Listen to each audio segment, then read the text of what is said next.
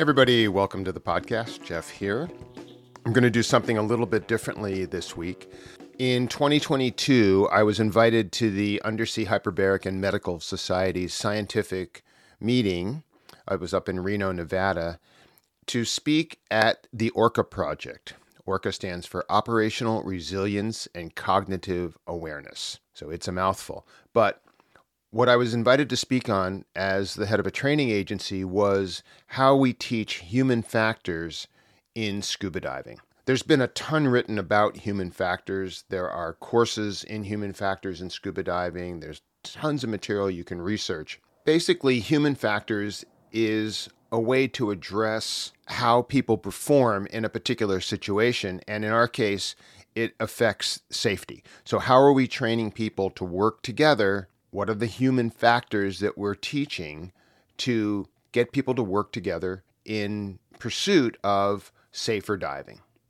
So this was a day of talks by various industry professionals from the military, from NASA. There were scientists, there were doctors, there was an astronaut there were physicists. There were a couple of people who represented the training side of things. And I did this talk, and it was well received, so I wanted to just present it to you as a podcast, and it's also a video. You can find it on our video channel.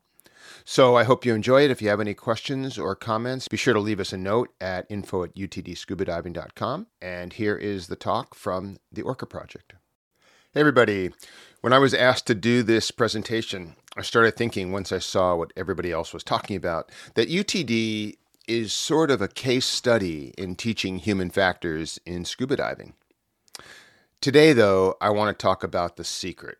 What I think is the secret to teaching human factors in scuba diving. So I'm going to start with a little bit of history of UTD so you kind of get to know what we are, who we are. Unified Team Diving, now called UTD Scuba Diving, is a global certification and training agency. We're one of the 20 or so agencies in the U.S. and all over the world. We have instructors on almost all continents. We've been doing this since about 2008. We started the agency as a group of instructors who basically wanted to teach the way we dive. So we were cave divers, technical divers, tech instructors, cave instructors, but we were all teaching for other recreational agencies, and we wanted to bring our style of diving to recreational training. Or that would be team protocols, first and foremost, diving neutrally buoyant, diving without silting up the bottom, diving with consistent equipment. So I'm going to talk about some of this later on, but we built the agency with 10 instructors at the first IDC in a little dive shop in San Diego, and it's been growing and growing and growing ever since. In 2019, we split the company into two pieces. We had an equipment division and a training division. I bought the training division. My ex-partner took the equipment division. But the whole point of this on the education side was to be an agency where we teach the way we dive. What I'm going to talk about today is a lot about our training program for instructors, because no matter what we talk about in any kind of training, it has to start with the trainers. So I am a UTD instructor, trainer. I come from flight instruction, mostly in competition aerobatics, so I was an aerobatic pilot, instructor, and coach. I ran contests, I ran training events, all of that. You can see if you're watching this on video, that's me in my little old single-seat Pitts Special. What a cool little airplane that is. I also come to this from an athletic standpoint. I race a bicycle at the national level, mostly on the track. I'm currently now in the middle of about a 5-year process to chase the U.S. hour record in my age group. So I currently hold the age group hour records at the San Diego Velodrome and the fixed gear course record at the World 6-Hour Time Trial Championships. So I'm working on this pretty much every day. But what's interesting about this is that it's not just scuba diving that we use to start a training agency. We took all of this. We took flying, we took athletics, we took coaching, we took all of these things and we put them into an agency and said, how can we do this?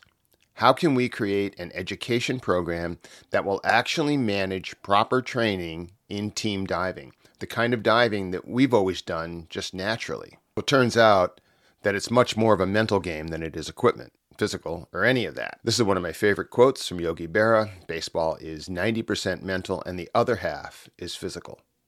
Well, you could certainly apply this to flying. I think that's obvious, but absolutely you can apply it to diving. If your brain is not on straight, then there's no point strapping on a tank. This is a huge piece of the puzzle that we instill in our instructors. It goes back to what I think. There's a secret to teaching human factors in scuba diving, and that is just to keep it a secret. Just don't tell anybody. Just wrap it into the training program. We built a training program around team diving. You could say we were teaching human factors, but it didn't matter. We just took this concept of proper team diving, using team protocols, and started at the top with an education program. I've always said this could have been anything, right? I was looking for a career change when we started UTD. At that time, I was in the film industry and looking to get out, and it could have been anything to get me out. Could have been rocket science, could have been auto mechanics. It didn't matter to me. I was just looking for an education program to build. It happened to be scuba, which fortunately is something I'm really passionate about. So when we built the program out, we built it out like an FAA Part 141 flight school. That was kind of our model. We have ground school, we have integrated or blended training, we have critical skills training, something the FAA calls scenario-based training. And this was right at the time when cockpit resource management was sort of trickling down into single-engine Cessna 150s and Piper Cherokees, which was a really interesting time when I was teaching flying and teaching scuba and working to see how those two things really interact and come together.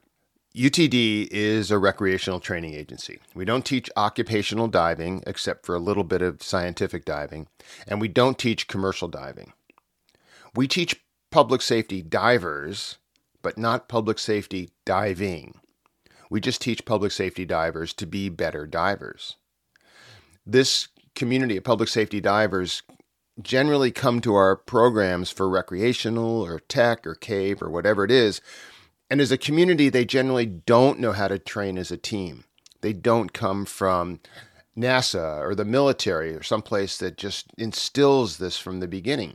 They just come from down the street. Often they're just open water divers with a rescue certification and show up on the team. So we have to instill in them team procedures from day one. And again, this starts with our instructors. Okay, let's take a little bit of a left turn. What is education? Education is classically defined as creating a change in behavior in your students. Well, that's awesome. But if you create a change in behavior and there's no retention, then there's no point. So we teach our instructor development program with classical education techniques. We show the instructors, the future instructors, how to communicate content to their student in a way that will change their students' behavior and give those students a system or a method to retain the new information. One of the ways we do this is with our old friend Thorndike and his laws of learning. I think one of the most important of his laws in teaching scuba diving is the law of primacy. The law of primacy basically says the first thing you learn is the thing you'll remember the most, or maybe remember the best. It's very simple, as are the rest of these laws, and we use all the others: readiness, effect, exercise, intensity, recency. But the law of primacy is critical. I'll just tell you a very short story. I had my very first tech instructor a gazillion years ago, but I remember this like it was yesterday. I got my first dry suit.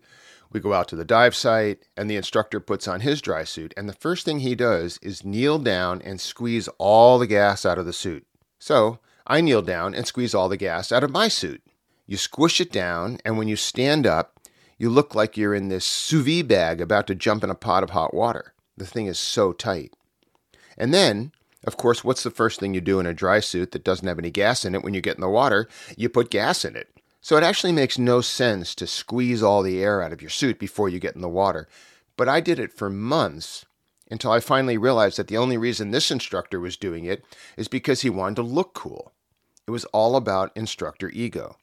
He got to walk around the parking lot with this super tight male model costume on, but he also would get in the water, and the first thing, when we weren't looking, he'd put gas in his suit.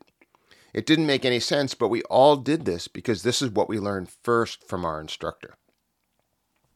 So the law of primacy becomes this very powerful tool that we use to guide people through the process of team diving and get their minds changed a little bit to the point where this is the norm.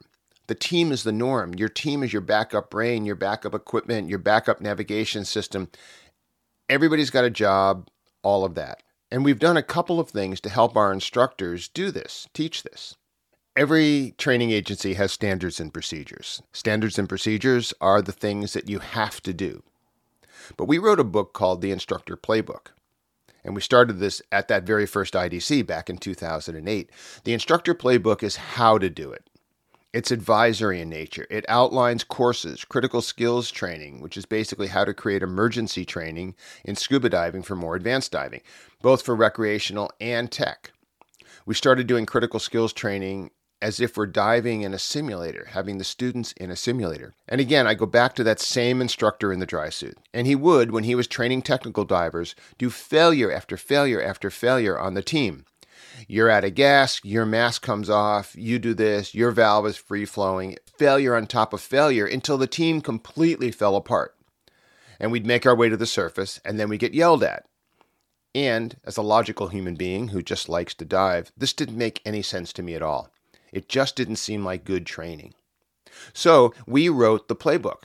One of the cool things about the playbook is we figured out which class connects with which critical skills that the students need to know so they can get out of trouble if they get into it. Now, when you're diving and you have a ceiling, either a hard ceiling like in a cave or a wreck, or a soft ceiling like a decompression obligation that you can't go through, that critical skills training has to be more structured than if you're in a dive scenario where you can slowly come to the surface and solve your problem on the surface. However, we never want somebody just launching to the surface. The idea is, if you have an emergency or a situation, you still have to make all your stops on ascent. So we outline critical skills. We put them in a different level for each class. Our recreational classes, these are level 1 critical skills, which are really basically demonstration only. I'm taking out my regulator, you're taking out your regulator.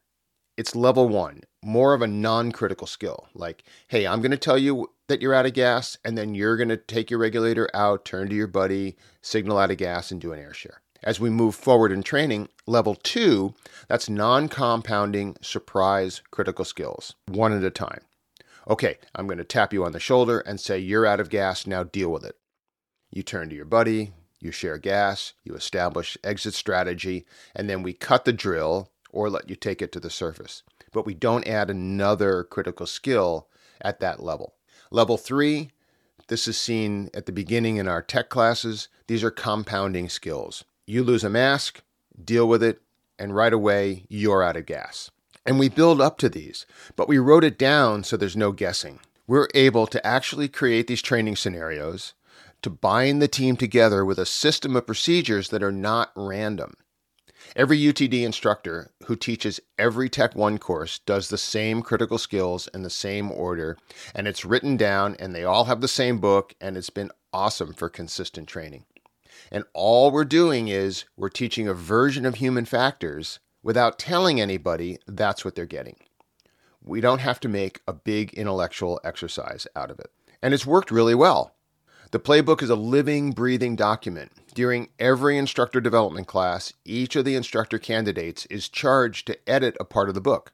And it's been amazing. We've created consistency within the training program. In equipment, the equipment is matched among the team. This seems so simple, right?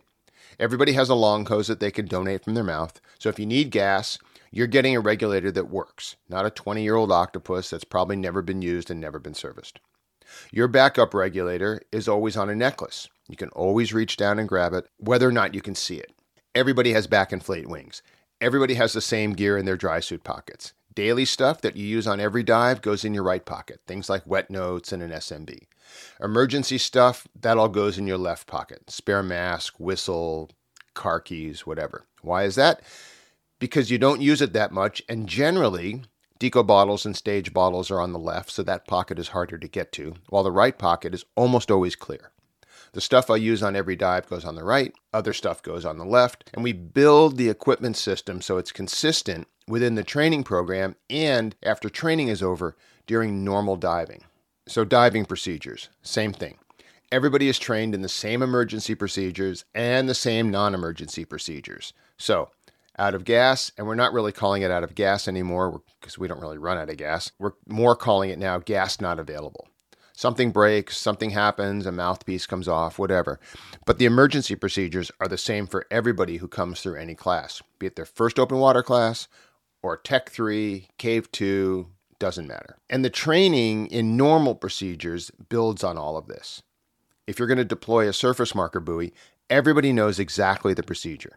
Everybody is doing it the same way, and you can follow right along at the same time, and everyone has a job. One person deploys the buoy, one person pays attention to depth, and the third person pays attention to navigation and situational awareness. So the team is working as if it had one brain.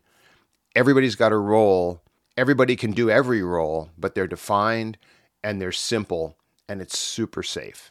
The other thing we did is we chose to use mnemonics rather than checklists. And the big disclaimer here, this is not for rebreathers. Rebreathers, we absolutely use written checklists, but what we found was in open circuit training, in open water, cave, tech, nobody had the checklists with them anyway. We'd make them on waterproof cards, we'd put them in the wet notes. Anyway, nobody actually used them. So we decided just to do mnemonics. But what we do in the mnemonics is make sure that people are not just paying lip service to the list, that it actually triggers something they're supposed to do. So for pre-dive, GLAD, right? Goal, leader, air, depth, duration, deco, direction, and distance.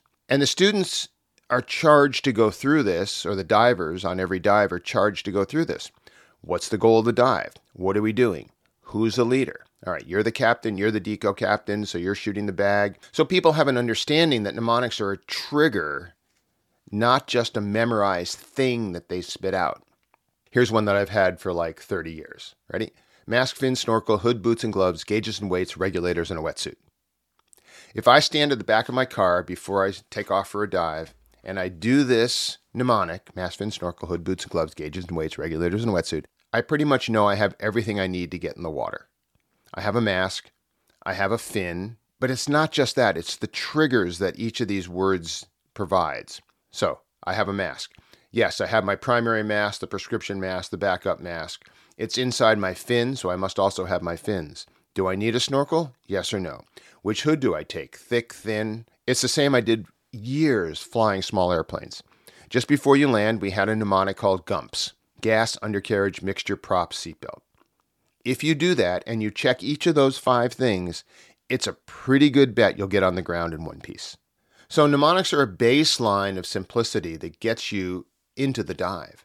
They're not like a 6-page rebreather checklist, but they work if you do them and if you teach them properly. So here's another famous thing, pointing and calling, made famous by the subway systems, the train systems in Japan. We do a very simple point and call. For a pre-dive buddy check, we just do top to bottom. I have a hood, you have a hood. I have a mask, you have a mask. I have a primary regulator and it works. Do you have a primary regulator and does it work? And so on down the body. It's really simple, but when it fails, it can be dramatic. Years ago, I was at the Catalina Dive Park off the coast of Los Angeles. And to get in the water, you walk down this flight of stairs. Catalina Island, if you haven't been there, is some of the most beautiful and simplest diving in California. So I queue up with my students. I was, 7th or 8th to go down the stairs. On a beautiful day, it's just a line of people heading into the water. The guy in front of me has a back zip dry suit, and it's wide open. This was not my student, and he wasn't an instructor. He was just a student who was with a group, and I said to him, you may want to zip that thing up. Now, this could have been catastrophic because who knows if he was overweighted, if the BC was hooked up, any of it. But his pre-dive buddy check obviously failed. So the pointing and calling thing is critical. The mnemonics are critical. The checklists, where it's appropriate, are critical.